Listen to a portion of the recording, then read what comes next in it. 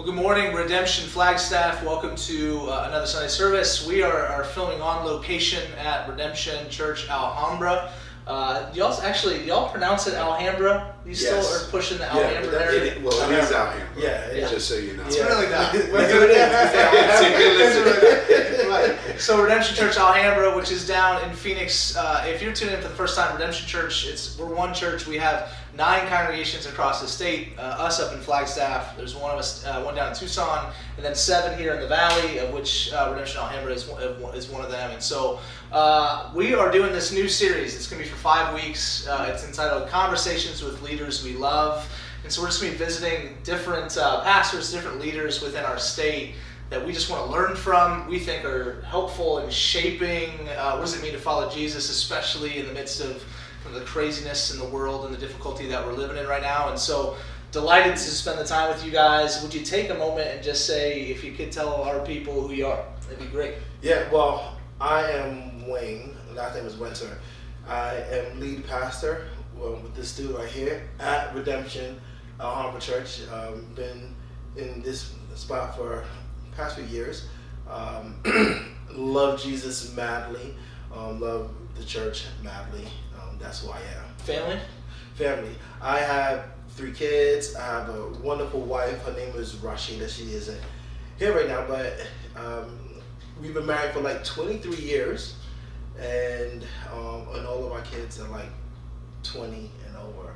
So 20, 21, and 23 or something like that. Yeah.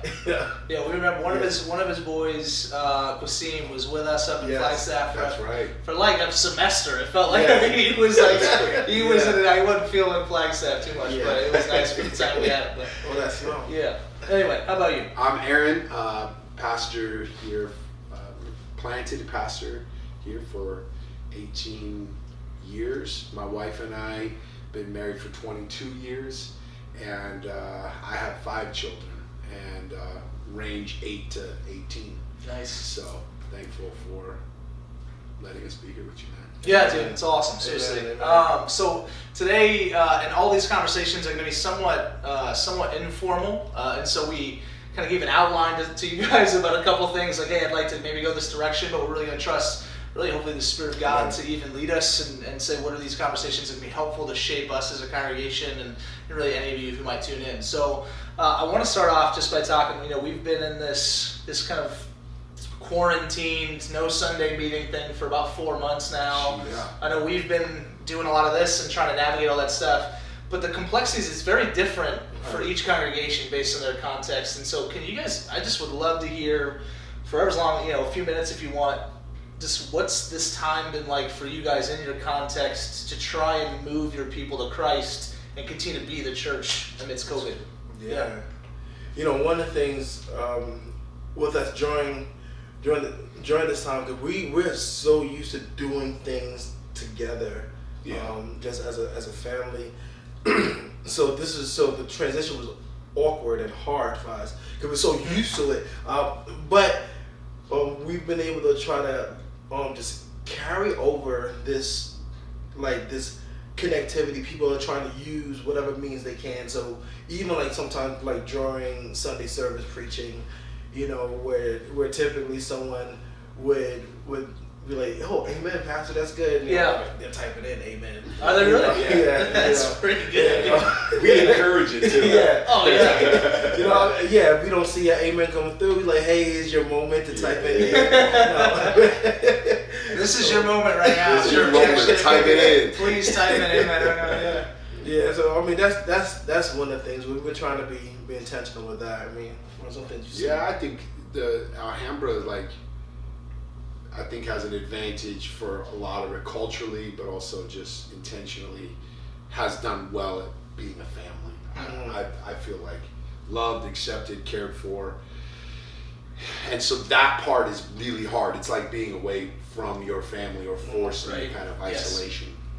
The other thing I would say is what we've tried to do is press into our identity in Christ more than maybe the ways that we have used the comfortable means that we're hoping to go back to as finding identity rather than just a means to express our identity. So being in a building is nice, but if the shift happens in our hearts where it's like we're not expressing who we are in Christ, but now this is who we are in Christ, it just shifts from our identity can easily shift. So we're trying to use this as like, what is God trying to do in us to reshape our identity, to prune, to refine?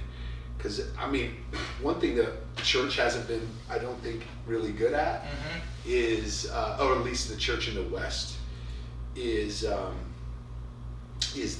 just remembering who we are, and then doing these things because of who we are, and then we attack, because we're not living into our identity, we start attaching it to other things, and unfortunately, buildings, programs, those kinds of things can easily become markers of our identity rather than expressions of worship. I think that just on that, just the reality of knowing that God is sovereign, God is good, God wasn't sort of like caught off guard with these things.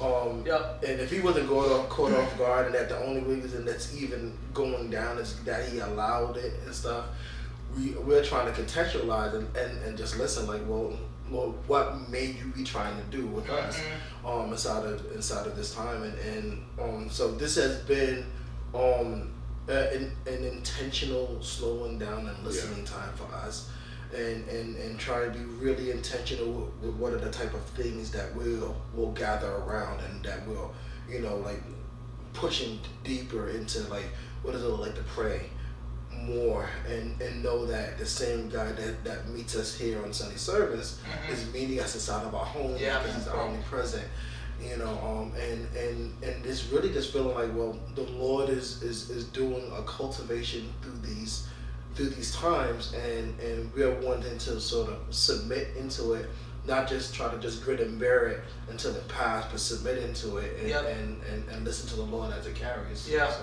Let me press into that then, because I think you're right. I think that you're right. This season can be viewed through like two lenses, right? There's going to be the lens that's going to say this is terrible and it's taken away everything we wanted to do. But then there's the lens of like, no, the Lord is sovereign. He's going to be intentional with this. What are some ways where let's just get serious with some idolatry stuff. So like, what are idols that you see the Lord trying to like detach from the church in this season, right? Because he does that in difficulty. He does that in seasons of like pain and trial, oftentimes significantly more than in blessing. Like, we don't do well with blessing often, right? So what are some of the idols you see, maybe for y'all, but even in the church global, of him saying like, enough, like let's try and strip this away? So part of the work of Christ is refinement. He is that refining fire. Fire is a massive theme of Scripture, who Christ is, what he does. Things are gonna, when fire happens, things get burned away, and things get purified. So there is a purpose to refining and pruning. So like when we talk about the work of Christ, we often talk about the blessing, the prosperity, the things that God can do for us, and the functionally things that he's doing. We don't press a lot, at least in the West, into discipline and pruning and formation formation. But this is like the Spirit. When Jesus was coming out of that time where he was baptized and coming out of the water, like that's a moment of beautiful identity.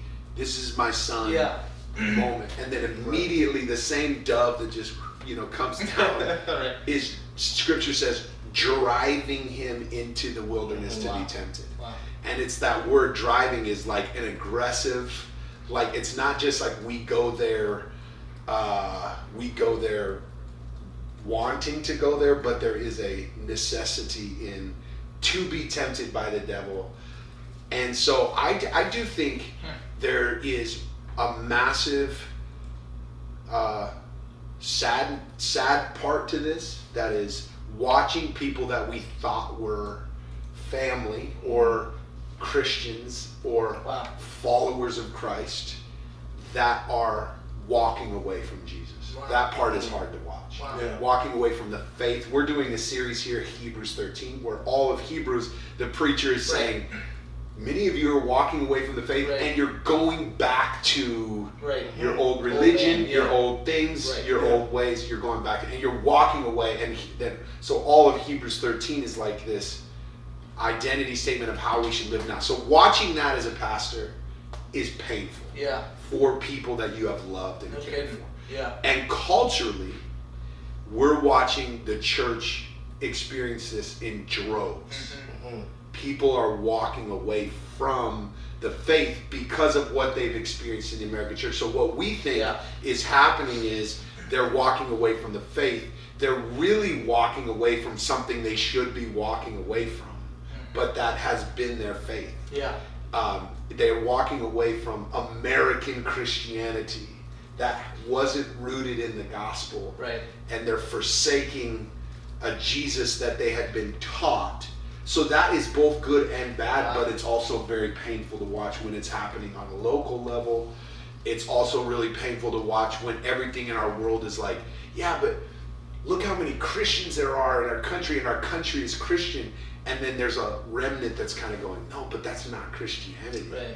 So those things are both painful and powerful simultaneously. Yeah. But it's really hard to watch. Yeah. It's really difficult to watch. Right. Especially when you're trying to pastor and go, yes, walk away from that. Yeah. But don't walk away from That's Jesus. all they know, right? Yes. Too, Right. They don't have Yes. nothing left to stand on. That's all they know. But Yeah. yes, reject American Christianity. Yeah. Reject these ideologies. Reject, Right. but don't walk away from Jesus. And so many of them are throwing out Jesus with the bathwater. Yeah, right. They're throwing out Jesus and going into what they. Where do you guys see where are they going? Like so if they're leaving Jesus, what is the destination, or is it even known for them? Is it just, I don't want this, so I'm going somewhere else? Or do you see some other pulls that have really risen up in this time that are pulling people away? Yeah. I mean, I think that like some of the stuff that people are going into is more self-centered idolatry. Absolutely. You know, like as God draws away the church, I think a lot of this stuff, like there's a lot that gets hidden by the building. A lot that gets hidden by just being around people and stuff, and just that's just so big, and it sort of covers so many things. Now you can't just go to the building, you can't just be around people as much as you want, and then people are what's being exposed is where their hearts really are, and not being able to just to cling on things that are other than Jesus, like the building itself isn't Jesus, and so not being able to cling on these other things, people are gravitating towards where their heart's really at and stuff. So some of that is we see that happening, where before there was this buffer there, or this cloak that was over it. So it's been like an exposing time, but that's been a big deal. Seeing people drift into their personal idolatries more and stuff, and that's been really polarizing. They're actually being shown for what they actually already were. Right. So like we did this thing this last week, which I think is helpful in the sense of there's multiple false gospels. There's not just one. So any gospel that is proclaiming something other is what is sweeping people away. So those false gospels could be religious, they could be political, they could be they could be personal, and every sector of our world has different false gospels. Right. So there is like what I would call insider false gospels that are like power and privilege, and we've created a Jesus that is American. Right? We've created this Jesus who is American, and many people are walking away from a Jesus that America carved, right? Formed. They formed a white, Republican, powerful, rich, prosperous Jesus that sits at that position and then says, this is what it means to be a Christian in America, follow this Jesus, and they're walking away from that one. And you would go, yes, walk away from that Jesus, right? Because you were worshiping already a Jesus that is not there. But then the outsider, if you will, even in that context, has created their own false. Just because the poor and the vulnerable and the broken and the oppressed are closer to the kingdom, it doesn't mean they're in the kingdom. Yeah, okay. They just are closer. They're a lot closer to seeing and understanding, but it doesn't mean that they haven't created any sort of false gospels that would say, basically, go after power, go after privilege, go after this, rather than, no, in this world, Hebrews says this, Jesus is an outsider in all of it. And Hebrews 13 says, go outside your camp with Jesus and be with him. That's right. That's where the kingdom is, right? So the hard part about being in this world, Wayne and I talk about this often, is you are never an insider. Wow. In anything. Right. So even with the outsiders of this world, you're not an insider. You're still an outsider of the outsiders. It just makes it really, really difficult because you have no place to lay your head. You have no home. You have nothing where you can go, that's the kingdom. You're always prophetic. You're always having to speak into it. Yeah. But in this time, it's exposing, Wayne did a post on Facebook that I thought it's exposing that we have never known our prophetic calling in the world. So we don't know what it's like to be prophetic. Now that we're having to be not popular, but prophetic, many people are walking away from a prophetic calling because they were only Christians because it was popular. Jeez. And that's the hard part. Maybe you can talk to that, because that was like, I think we gotta in God's intentionality and sovereignty of how He's allowed the line of events to happen. Yeah. Right. With everything that's going on, where it's while the COVID thing happens and stuff, and we're drawn out of our buildings and stuff, allowing the nation to go into this really, really big deal, this thing, and it's like you can't hide behind the buildings and stuff as you're doing inside of it. And now this is where the idea of the church as a group of people and stuff, and not a building comes out. And now it's exposed, what do you really believe about Jesus? When you look at scripture and you look at all the time and periods when the church was growing and things like that, the people was going out and it was being moving, and yet still being referred to as the church and stuff. But we've gotten so complacent being stagnant and just on the inside, and God's like, let me pull this aside and now let everything go and stuff. And and I feel like that it's so intentional, so intentional in exposing, and at the same time drawing us to be what we're supposed to be. Let me move these things out the way so that there are hindrances to do it, and I'll bring them back together at the time that's appropriate. Right. So as you guys are seeing those things, I think obviously in our role, even at times, we get to look at our churches. We got to look at culture. We have time to kind of spend. We're supposed to be doing that stuff. For the majority of our churches, right? They're going to work. They're going home. They're trying to take care of their family. Right. They don't oftentimes have that space to be able to okay, how do I process through some of these realities? So they're not seeing them maybe even at the same levels that maybe we are. We're trying to process through. What are some ways that you guys are discipling your people to see those things, and then on a practical level, you need to see this, and then what do you do then? Okay, if this is true, well, what now? Does that make sense? Yeah. So one of the things that we've been trying to challenge through is this is a time of massive intentionality. That's what it calls us into, because I know one of our pastors, Kyle, was just sharing this thing the other day, how there's a deforming that's happening during this time because everything that's being done is just this way. It's just through videos and just through Zoom and just through this and just through that and stuff. and there's a deforming that's happening, and what's happening, and if people aren't connecting to those avenues, they're just dwindling away and falling back and stuff, which caused into like we need to be intentional. Probably you need to pick up the phone and actually call somebody and stuff so they hear your voice. Right. You know, probably you need to intentionally send a text message to that brother or sister. We've been trying to be intentional with like this is a time of prayer and have tons of time of intentional coming together for just praying and stuff and saying that's all we're doing and we want to allow ourselves to be formed inside of that during this time. This may be a time of worship. We want to allow ourselves to be formed by that, you know, and then and yet still while all this stuff is going on, serving the poor and vulnerable on the side of the community and stuff, and allowing these type of things to be formative to us inside of these times and encouraging people on their intentionality, because it's easy to just slip away and slip back and stuff. This is a time where you're gonna have to plan it out. You're gonna have to be intentional.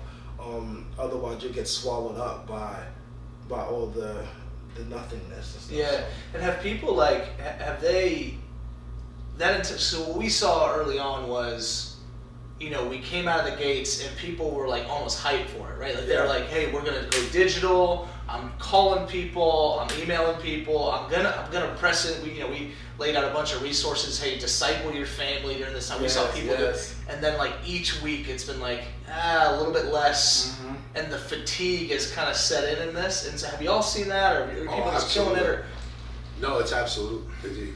I do think that's just the nature of any of us that truly have to do the long obedience in the same direction. Yeah, absolutely. You know, yeah, okay. If you really start doing long Great obedience, book, by the way. yes, the Eugene Peterson coined that, but it's a powerful thought of just saying long obedience in the same, long suffering is just a fruit of the Spirit, is when we are used to doing things in our flesh versus a fruit of the Spirit, we will get tired, and we will experience that real tiredness.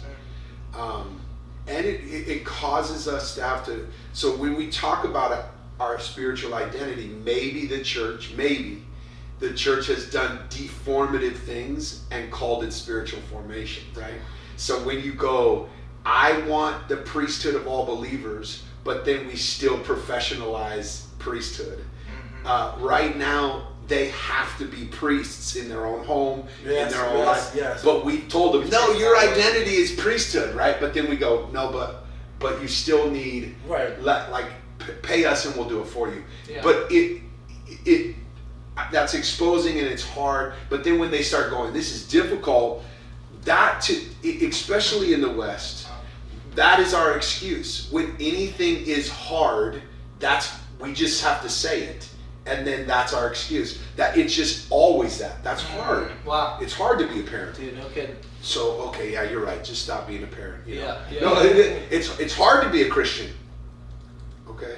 Yeah, yes. But what are we supposed to do when we acknowledge that it is hard or difficult, or the way that I would like to put it, it's against our flesh and it's a work of the Spirit. Yeah. Is where do we go from that statement of not the obvious, but just the reality? Is maybe we have said, okay, well then if that's too hard, let's do an easier version of Christianity, right? Let's just say, come to a service, and that if you attend a service, you don't have to practice one another's of Scripture. Right. You don't have to encourage one another. You made it to a service, that's the lowest form. Well, right now, we're having to practice literally the one another's of Scripture. Right. They're all over the place. And when I say one another's, I don't mean like, nobody's treating me this way. I'm saying, no, you have to practice what it treat another person, not how people need to treat you. You can't use the one another's of Scriptures on how you need to be treated. Right. It's how you treat others. Right. And you go, how am I doing that? So like, right now, and this is just pastoring in a congregation, if someone calls and goes, I'm tired, I'm fatigued, or criticizing other people, I, as a pastor, just have to lovingly ask, how is your practices in life? Like your time with the Lord, Yes. you're reaching out intentionally to others. Well, I just don't even, most of them will say, I don't even know where to start. I don't know what to do. I don't even know how to live this faith out. And you're going, that's where the issue is. It's not that we're not able to put programs on it. That's where the issue is. In word and in deed, this all of life is all for Jesus slogan that we have as a church, is it a slogan that we wear t-shirts or is it really something that we say, no, it is all of life is all for Jesus, which means there's not one square inch of my life that is not beating for Jesus. And we have like removed one or a few key. Now I'm not saying they're not important, but he's removed them from us. Right. And now what's being exposed is all of the other areas were not for Jesus. This was the one area we had for Jesus. The Sunday attendance. That was it. That was it. And I want it back. I'm not saying I don't. I love it. I love our times on Sundays. And I love being with my family. But I don't want to remove the times where Jesus is driving us out into the desert or the Spirit's driving to be tested and say that that's not a part of following Christ either. Like there is a true thing that he's doing now that I don't want to rush through, but I don't want to stay in it. I don't want to get stuck or wander. But I don't want to miss it either. I don't want to miss what God's doing. That's why we've been going through this last part of Hebrews, because even going through this, what I think many of us were looking at was sort of like, let me just hold my breath and just barrel through this real quick, and then be done real quick, and we'll get back to normal. Get back to you know. Dude, this will pass. I promise. Let's just go through it. And stuff, you know. And he's encouraging them in Hebrews, like, y'all may be inside of this persecution for a minute now, right? Let me tell you how to live in that, right? For Flagstaff, a minute. That's not a literal minute. That's a Flagstaff. That's a season of time. It's a while. It's a while. Yeah, not just 1 minute. Got you. Okay. Absolutely. For a while. For a while. That's a better word. You know, because they were seeing persecution and it wasn't stopping. And because it wasn't stopping, eventually they was giving up hope.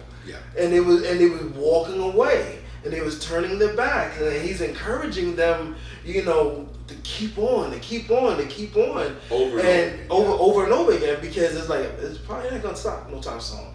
And in this time, I think many people were ready for the, I got this. I can hold my breath for long enough. You know, then it's like, yo, hold on here. You know, it's like, it's been like 4 months now. Like, you know, and this is the time when it's like, I think this is the time where real forming actually starts happening.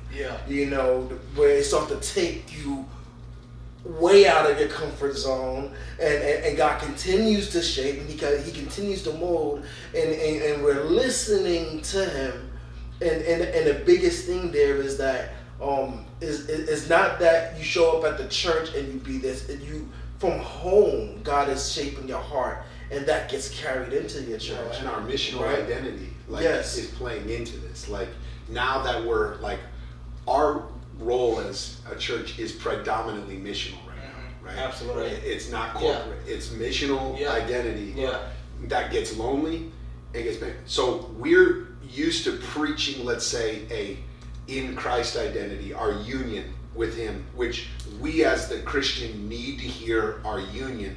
But because we are in Christ, we have a missional identity, which is very different than our in Christ or union identity. They're the same, but because I'm in Christ, I am loved, I am accepted, I am great, there's grace, all these things because of who I am in Christ. But because Christ is in me, I am something different in this world, which means I'm a foreigner, I'm an exile, I am an outsider, I am I'm loved in Christ, I'm hated in this world. So there's like these things when now start playing into it, when our friends are walking away and people are taking off, and now our tribe is saying things, and so now it's like, do I follow Jesus or do I follow Christ, or do I follow Trump, or do I follow this tribe, or do I follow this whatever? Do I follow what have I been in? Whatever tribalistic identity. Yeah, because this world has so much polarizing tribes. Right. That's what people have been going into now. Yes. When we start talking about what are people going into, all these other secondary identities that are second to your identity in Christ, people have been diving into that massively. Regardless wherever it's at, your true. political thing, people are diving hard to this side That's or their diving church. hard to that side. That's their religion. Right. That's their life in Christ. That's right. right. And because they're in those things, they have been 2 lives in Christ life, loved, accepted, going to heaven, and then in this world life, and then they have been using Jesus and quoting him in their tribes. Right. And what happens is now everybody's going, no, I have Jesus in my tribe. You do not have Jesus in your tribe. And now when people are forsaking Jesus because their idol that they carved and called Jesus is not actually the Jesus of the Bible. It is not actually the Jesus that came into the world. It's not actually, and now they're being exposed. No, and our American history is being exposed. Our tribes are being exposed. Everybody's being exposed. And so they're going, fine, well, if Jesus is not what I thought he was, I'm done with him. And now the missionaries are having to be outsiders, foreigners, exiles. And so what it's showing is we were never outsiders. We were insiders, and we were functioning as synchronized insiders. But now that we're in Christ and we're seeing our identity in Christ, we're having to see what it means to be hated by our tribes, our worlds. It's tough all the way around. I mean, everybody's experiencing that. So then they're having to go, well, I've been lied to. There's a lot of people who feel lied to all of their lives. I've been lied to. The church told me lies. They told me this is who Jesus was. They told me all I had to do was these things. They were listening to false gospels that were enticing, and they're walking away. So that's tough. But for us who are being formed, we're having to remind them not only of their identity in Christ, but their missional identity. Yes. You are missionaries in this world, meaning you have to be in a post-Christian, exilic, kind of context. Right. So we're trying to figure out how to pastor exiles rather than insiders. So with those 2 ideas, right? So you had the church thing, and then you had the kind of the world, whatever kind of gets involved in that, so the political scene. You know what I mean? Everything. And so we consumed Jesus and the church primarily through Sundays as American Christians, right? That was taken away, so you're still left with this other thing. So it's like, let me double down on what I know, because I don't have this anymore, right? So I'll double down on this, because nothing changed in the consumption of that stuff. Right now, it's even more. It's like, now I have more time to watch this political pundit, I have more time to watch this show, which, all that means is so forming, and even just, okay, I need this thing, right? So, I mean, that's just... It's absolutely... So we're just eating and eating and eating, if you will, no matter what tribe we're in. Yeah. We're just consuming false gospels. And then when we go to our internet service, we're tired. Yeah. And for real. Absolutely. And we're like, I don't want to watch another video. We're exhausted. We are being formed by technology. Right. We're exhausted. We're tired. And it's just like, I don't want to hear another political thing. And now the church is being coined political for gospel and all this. And so now it's easier to leave church than it's ever been. Well, especially just when you don't log in. I know. That's all who's gonna know? Who's gonna know? Yeah. I mean, just don't log in. That's all that it takes. And so reality is, it's easier to leave church. It's easier to walk away. It's easier to just slip into comfort, sexual immorality, money, political ideology. It's easier to just slip into than it is to be, because the church is meant to be a gathered body. It is really formative to be in there, and it's hard. I've been finding a lot of comfort in books like Amos, where Jesus is like, I hate your gatherings, and where God's like, I hate your gatherings, and you can have them, and I'm not showing up, and just trying to go, okay, I love gatherings, but I don't want to idolize God. I've been trying to see the prophetic side of it, and try to live into those identities. But I not only for our people, Yeah. it's hard for Oh yeah, for dude, us. absolutely. I get like I feel Right.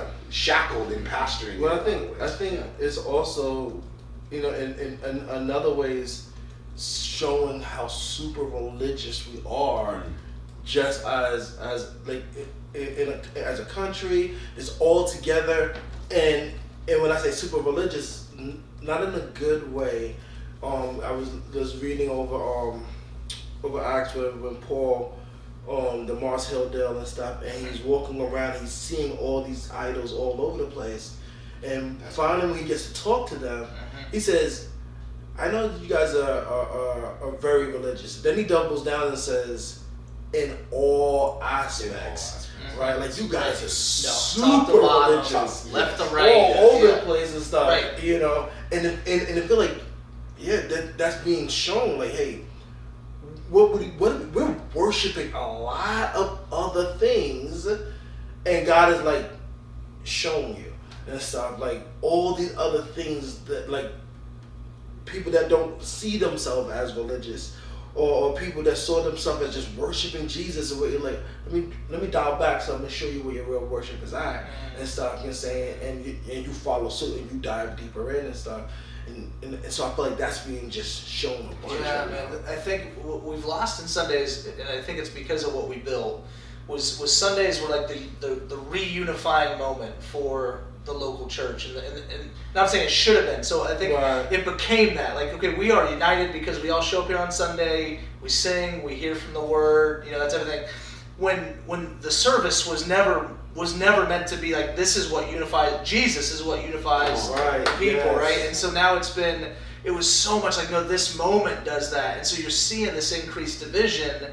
Because the unifying thing wasn't Jesus, it was a service, right? It was like this hour and a half that we got to be, we're singing, so we must be in this together, regardless of what we'll say on Monday. But now it's like, well, we don't have that, so I guess we could just look at the person on Facebook that I know normally I'd be sitting next to on Sunday. Right. I'm not seeing that person. I hadn't talked to that person, and so now you see that growing division. And that conversation is only, hey, I don't like this post, and hey, I don't like that post that you said.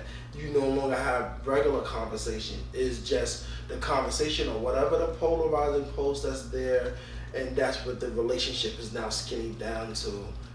Those things right there and stuff. That's why I was like, man, hit somebody up, give them a call, right, and stuff. Talk to them. But if you leave it to just responding to social media posts left and right, and that's your relationship, and that's the identity that you have of the person and stuff, you start to see this breakdown in this true reality. That's good, man. Yeah, so in light of a lot of that, so even this intentional movement towards intentionality, you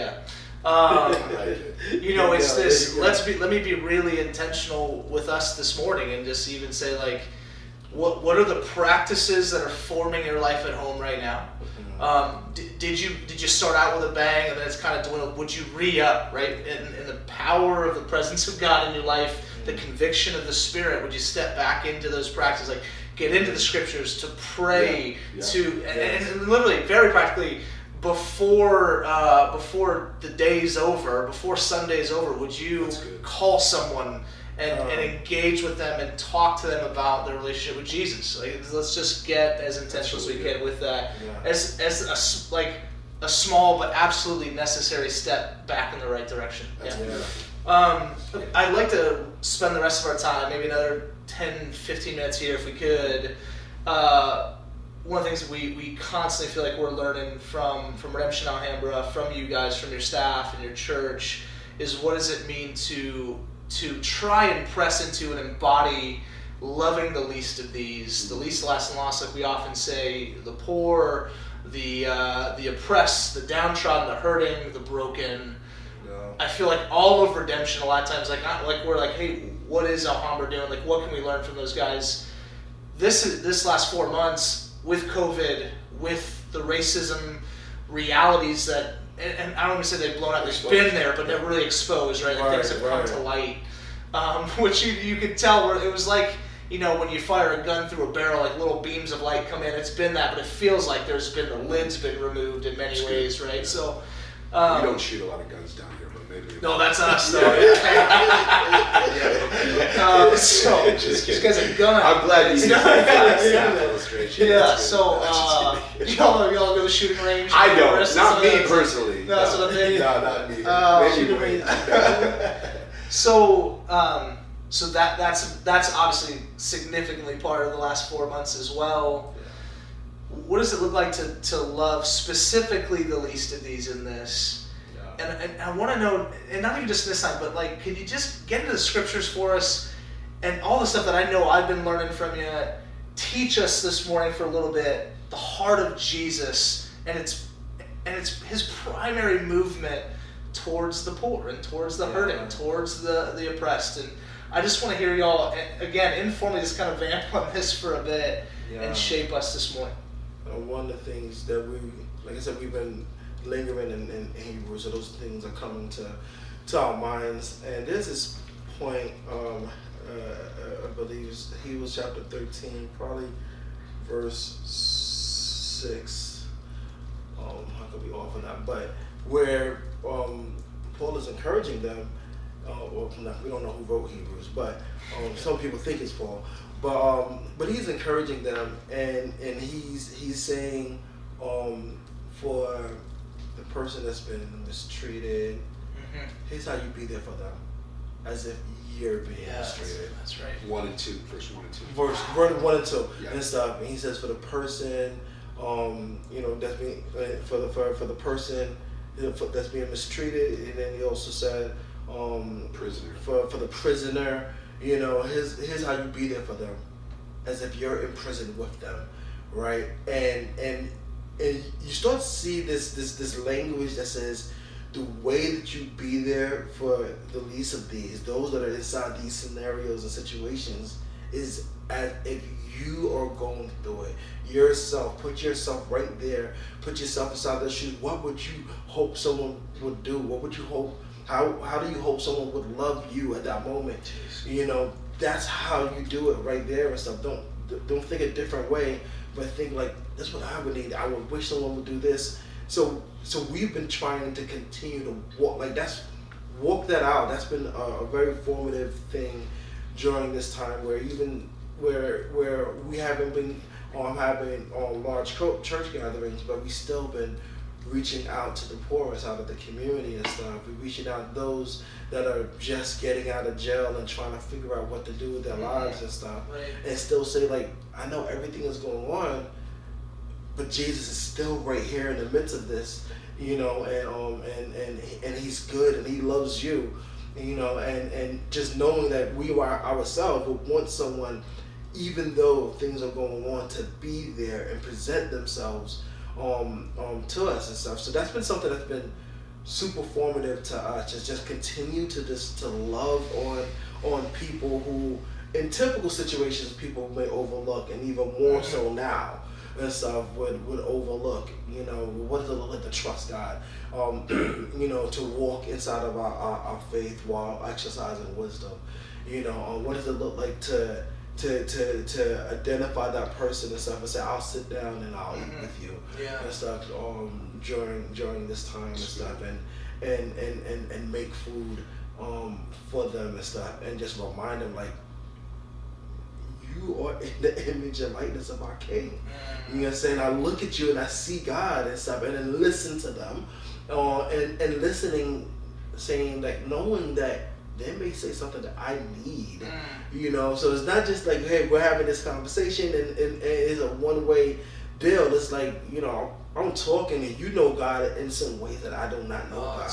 You've experienced God in some ways that I have not experienced God, and you may not articulate the way that I would articulate it, but we're talking and I'm listening and I'm hearing, I'm like, oh, let me tell you about why that happened to you. Right. Let me tell you about why you was kept so much inside that scenario. And you are able to sit down and learn from people that may not look like you, they're going back on the street when they leave, and you're going to a house, and they're teaching you about Jesus without even realizing they're teaching you about Jesus. and you're affirming that, Yeah. you know, while you're having those conversations, you know. It's good, man. Yeah, but it's you're saying it starts with that posture, right? Yes. Like on that front end of no, I'm gonna see you Right. in that lens of like no, I'm gonna enter into that. I'm gonna try to experience what you've experienced, even mentally trying to check into that. Yeah, for and real. then living out of that. I'm gonna see. And it is the way Jesus lived. It's Yes. incarnation. Yes. Yeah. So we cannot speak of incarnation without humility. Jesus incarnated into a world, humbled himself all the way to the point of death. This is why I think when we preach a gospel that does not have Jesus came proclaiming the gospel to the poor, right? So, and had That's in there. that's in there. It's very explicit. To the poor, and proclaimed the kingdom Yeah. to the poor and the outcast, the marginalized, and confronted the powers of this world. Okay? Yes. So he did not go to the seat of privilege or power. He went to in the world's system. Right. He went to the place. So here's where, like, when your gospel can't hear a verse like Hebrews 13 and say, when you see someone in prison, go and treat the prisoner like you are the prisoner. Mm-hmm. When your gospel has to know why is the prisoner there before you can treat him with love. Right, exactly. It's not a gospel at all. Exactly. Why is he a prisoner? Let's get the facts out first. Mm. Then we'll treat him Right. as what he Yeah. deserves. Deserves, yeah. We'll treat him as he deserves, that we deem Right. he deserves it this way. Right. Why? So you hear this happening in American church all over. Why was he killed? Why was he beaten? Why was he hurt? Why was he this? Before they want to know why, before they can enter into. So, yeah, the prisoner could be there unjustly, but the prisoner could be there because they deserve to be there. But the Christian doesn't need to know it. Right. I He mean, doesn't. He has to incarnate. He has to enter in and become the prisoner. Why? Because that's what Jesus did for Yes. me. It's not just I need to figure out how to become the prisoner. Right. I am the prisoner Wow. who had one come into Right. my prison and set me free. So when people go, well, I don't understand the culture or the context, the reason why he's saying treat the prisoner that way is because the Christian relates more to the prisoner than they do the power. Mm. And when we have connected more with power and privilege than we have with the poor, Come. Yes. we don't know the kingdom. Right. And that's dangerous. Right. It's dangerous for you. Yeah. It's dangerous for me when I am more acquainted with my privilege and power than I am with my poverty and my brokenness and my need for Christ. Right. This is why Jesus came to those places, because that is, when you look at a child, you see the kingdom more than you do when you look at a king. Right. When you look at a woman, you see it more than when you look at a woman who's a prostitute, who's on the ground, who's about to be stoned. You see the kingdom there more than with stones in your hands. You cannot know the kingdom and be a part of the kingdom Yeah. and only be around people with power and privilege. So Jesus says, you didn't feed me, you didn't take care of me, you didn't, what do you mean I didn't do that? Yeah, And he yeah. goes, Right. Mm-hmm. the way you treated Yeah. them, you Right. treated me. Jesus takes it personal when you treat people who are in poverty as if they don't deserve it. He takes it personal. Wow. That was me. Right. That wasn't them. Well, that that was is an me. incarnational passage. I've never even thought of it through that lens. Like that's saying just I feel that Right. because wow. That was me. When Yeah. you Right. did not treat them that way, that was me, and Right. you missed it. Right. Hebrews 13:1 says, Why? Because in so doing, you're treating them, you may be treating an angel in unaware. Right? Real, and he's saying, you may be entertaining an angel, and you didn't even realize it. Right. Poverty, poor, this kind of... An American gospel does not have room for us to go, the place you learn the gospel is amongst the poor and marginalized. And Vince, I'm telling you this, I didn't learn this growing up. I met Jesus when I started getting around people of poverty and people of on the margins. I met Jesus. I did not know Jesus in the church I grew up. And you knew Christianity. I knew Christianity. I knew American Christianity. I didn't know Jesus.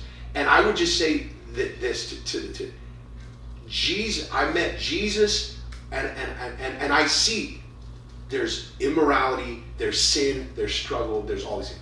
But pastors have to begin to see that the way the apostles, the way Jesus dealt with people who were religious and dealt with people who were poor were very different. Paul preached a different gospel to the rich than he did to the poor. And they go, no, it's the same gospel for all. No, in 1 Timothy, he said, here it is. To the poor, rise up and don't look at anybody better than you. To the rich, more of you are walking away from the faith. Your greed is leading you away. And the love of money is the root of all kinds of evil. He went hard after them. To Jesus, went hard after the rich and tried to break down their pride. It was done in love. He did not want them to get swept away into the idols of this world and the love of money and mammon. So I think the hardest part is what we're doing in our preaching is we're telling people Jesus loves you and he cares for you, and we're not pleading with people. Do not get swept away with the love of money. You are walking away from Jesus. And why? Why aren't pastors preaching the apostolic way or prophetically? Is because their salaries are tied to it. And I'm not saying pastors shouldn't be taken care of, but when you have to change your message in order to keep people so that they won't walk away, you're not pastoring them. They need to be pastored. So when you have a church filled with people who have money, money is not evil. The love of money is. We should preach passionately against it, and the only way to do it is you need to go. John Del Husse, who's one of the elders here, he says this. He says there's a way in which the early church functioned. It was called a symbiotic relationship between the rich and the poor. The poor were the teachers. The rich were, when they would go and be generous, they would say, pray for me that I don't lose the faith. They saw the poor as closer to the kingdom. Now it's reverse. We do not see the poor. We see them as in need of us, and we don't see us in need of them. And that's to teach us, to care for us, to lead us, to be examples to us. Who was Jesus' examples? Look at this woman crying. This is your teacher, Pharisee. Look at her. Look at this woman at my feet. This is your teacher. Look at this child. This is your teacher. Simon, pay attention. You're not the teacher. This is the teacher. And we have to be careful, like extremely careful, because this is not just like we need to help people who have poverty. We need them. Absolutely. Oh, that's so good. Absolutely. We cannot be the church without them. Absolutely. The body will not function without them. Absolutely. And we think we're the stronger parts, but I would just encourage you. We're the weaker parts. Come on. Who need these parts of the body to function.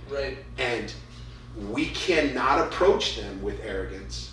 One, but two, we cannot ever say, like 1 Corinthians says, we don't need them. Because once that starts to happen, it's true we don't need them financially. But that's we need them as a part of the body. The church can't be the church without them.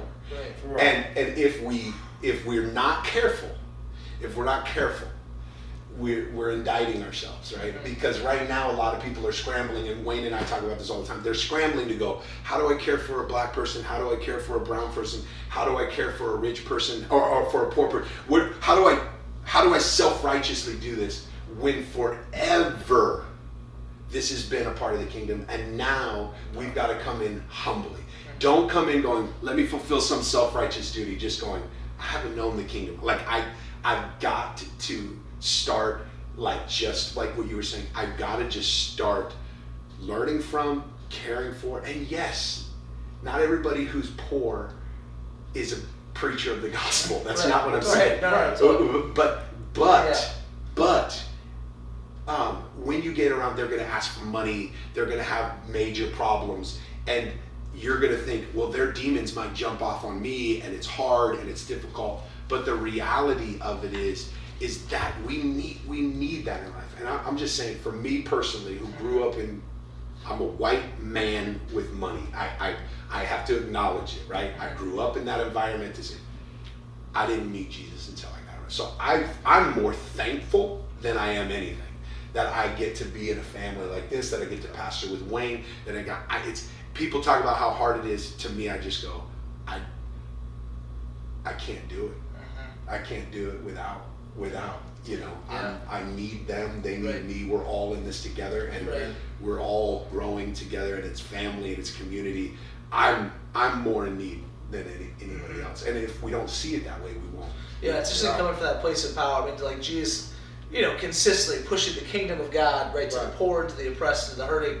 And you can just hear the voice in the background that's saying, but like rich lives matter too. You know what I mean? You're like, no, whoa, right? Like, and it's just like, hey, listen, God, Jesus is clearly doing something as he comes to, like, with intentionality. And what's so funny about that power dynamic is we've pursued power thinking that it was the means to fulfill the mission, when it's literally like, the Bible's like, no, that's the wrong way to go about it. Yeah. This is broken and upside down. You want power, you want true power, it's weakness that you enter that through. So just so messed up, Gosh, man, that was really good, y'all. Thanks. So last thing I just want to say is, how can we, and I'd love for our church to be praying for Redemption Alhambra. What are just a couple things you guys are feeling heavy about? Hey, we are one church, right? We see you guys. You guys are our brothers and sisters. I mean, it's true globally, but obviously within Redemption. So I want our church. I want y'all to be praying for the people here at Alhambra. So what are just some things that we could be praying for you guys as a congregation? Yeah, I think a couple of things that we would love prayer for is that God would continue to give wisdom and grace as we lead inside of the most broken areas of our community and stuff. That he would continue to raise up leaders and stuff, that leaders that are coming from these different areas as we are walking out the gospel there and stuff. So that's one thing, that he would continue to give wisdom and grace and raise up leaders from out of these areas, from out of the most broken areas where we're at and stuff. Also, I would say probably just praying for, just continue praying for like our leadership team, pastors and stuff, and elders there and stuff. That God will continue to keep us and stuff. So that's two things that come to my mind. Yeah. I mean, if you're praying for just our church specifically, and y'all too, if there's the prayer for, on top of that, is just, we're not only experiencing, I think, the false gospels of Hebrews 13, but we're also experiencing the false comforts of Hebrews 13 too. Mm-hmm. Many of our people may not believe or hear or have these good news hopes or gospels that they're maybe falling into, or even intellectually spend a lot of time. I mean, they're consuming social media in some ways, but a lot of them are not in those like statements and educational veins. A lot of them are just going back to the false comforts, like marriage problems and sin issues and sexual immorality and the love of money and overworking, because they're essential workers, or there's just a lot of draws and temptations in the world. So it's not just false gospels, it's false affections that draw us away from Christ. And so we're dealing with, and you probably, I'm not saying other churches are not, but just praying for the minds, the renewal of the minds, and the hearing of the gospel, and people consuming the gospel, but also praying for deliverance from evil, temptations and desires. We're praying a lot for that, and not just our people, but for us as pastors. And honestly, I want us to become, and maybe this is more vision stuff, but one of our things, we don't feel a burden to kind of go, well, look at what we've done. Like we minister to the poor. We have a lot of diversity, and we don't want to just like kind of boast in ourselves. We didn't do this. This was Jesus. Like this is a work of Christ. He builds his church, but we do not want to get less intentional because we think we're farther along than others. So you could pray for us to kind of go, how do we become more of what God wants us to be in this time of refining, than just kind of waiting for it to be over and go back to normal. When Wayne came on, there was like a real prayer to go, how do we become more prayerful? Like, how do we become more filled with the Spirit? One of the things that we all come from here is most of us come out of kind of charismatic roots, and coming into Reformed-esque kind of idea. It's a heady gospel. Sure. And there's a lot of and a lot of our people don't connect with that. And one of the things that we're trying to do is, how do we allow the Spirit's descent to be how the gospel comes? It comes to down. We don't rise up to it. It comes down to us. And how does the Spirit, like, the emphasis on the Spirit and God using people who may not be the smartest, who may not be but have a passion and zeal. Amen. So trying to teach people, like, listen, you have the Spirit, use your gifts, like this kind of, we want to see that a lot. Amen. And we want to see more diversity, not less. And we want to see, meaning not just like more diversity, not less, being all the white people go to the way and we're just a black and brown community. Right. But all kinds of diversity all the way across. Right. We want to see more in it and not less, although, we really want it to be diverse, and not just diverse in appearance, but like culture, context. So praying that we'll become more of what God wants us to be. Amen. And then we do have a lot of still dreams and visions for what we sense God has. We just don't want this pause to like take that away and kind of what it new, but how do we press into it even more? And become more, and seeing this, like we've talked about a bunch, seeing this as the way God's getting us there, to being more prayerful, more Spirit filled, more diverse, all these things, and this pruning, making us more into His image, than us just kind of like, it was easier for us to just go, well, we're kind of making traction, we're doing good, we got this building, so we've seen this in some ways as like God accelerating that, getting us closer to what we're really wanting to be and what He's desired for us to be. Then, so you can pray that we'll just keep pressing the gas rather than waiting to go back to normal, because that's dude, I don't want to feel into that. Dude, I totally feel you. Well, one of the things I love about Redemption Church is we get the opportunity to learn from each other. Talking prophetic voice, you guys have been a prophetic voice for Redemption for years now. It's truly, right? Like, I think we've seen, we talk a whole nother sermon just about the shifts that I think are happening internally that then are hopefully coming out externally even with the Redemption. And you guys have been honest. And you know that we say this to you, I think, enough, but thank you. Like, honestly, thanks for being those voices. You guys, I love you guys a lot. Let me pray for them, and then we'll move into a time response in just a moment. God, I pray for these two men, these good friends of mine, these pastors here at Redemption Alhambra. I pray for new leaders, the leaders that are here now. God, would you cultivate them? Would you disciple them with the Spirit of God? Charge them and move them into places of of influence for your good and your glory. So form them in this season, God, that they would be the leaders you need them to be. We pray over these two men, over their families, God, for continued strength, broad shoulders that are weak at the same, like these broad shoulders that are only held up because of the Spirit of God that is in them. God, that they would be able to continue to minister faithfully to this community. God, I pray that the visions they have, God, that you would, draw them and lead them to those things and deliver those things under this congregation, but also continue to deliver new vision and refine the vision, God, until it is exactly what you'd have them step into and be faithful with, Lord. We trust you in this. We trust you in this season. We thank you for all that you're doing, the stuff that we see. We praise you for, God, but there's exponentially more we do not see, which we just take a moment and say thank you, Lord, for. Thank you that you are writing a better story than we could write ourselves. And we thank you for the time that we've had this morning. And pray that the Spirit, would you not allow this to not form us? Would you not allow this to be stolen from us? The things you would long to do in your people this morning, that we would be the body of Christ, that would be faithful to the calling you've given us, and God, that we would be the loving image of Jesus and his kingdom to the world. God, thank you. It's in Christ's name we pray. Amen. Amen. Thanks, guys. Amen. Thanks, bro.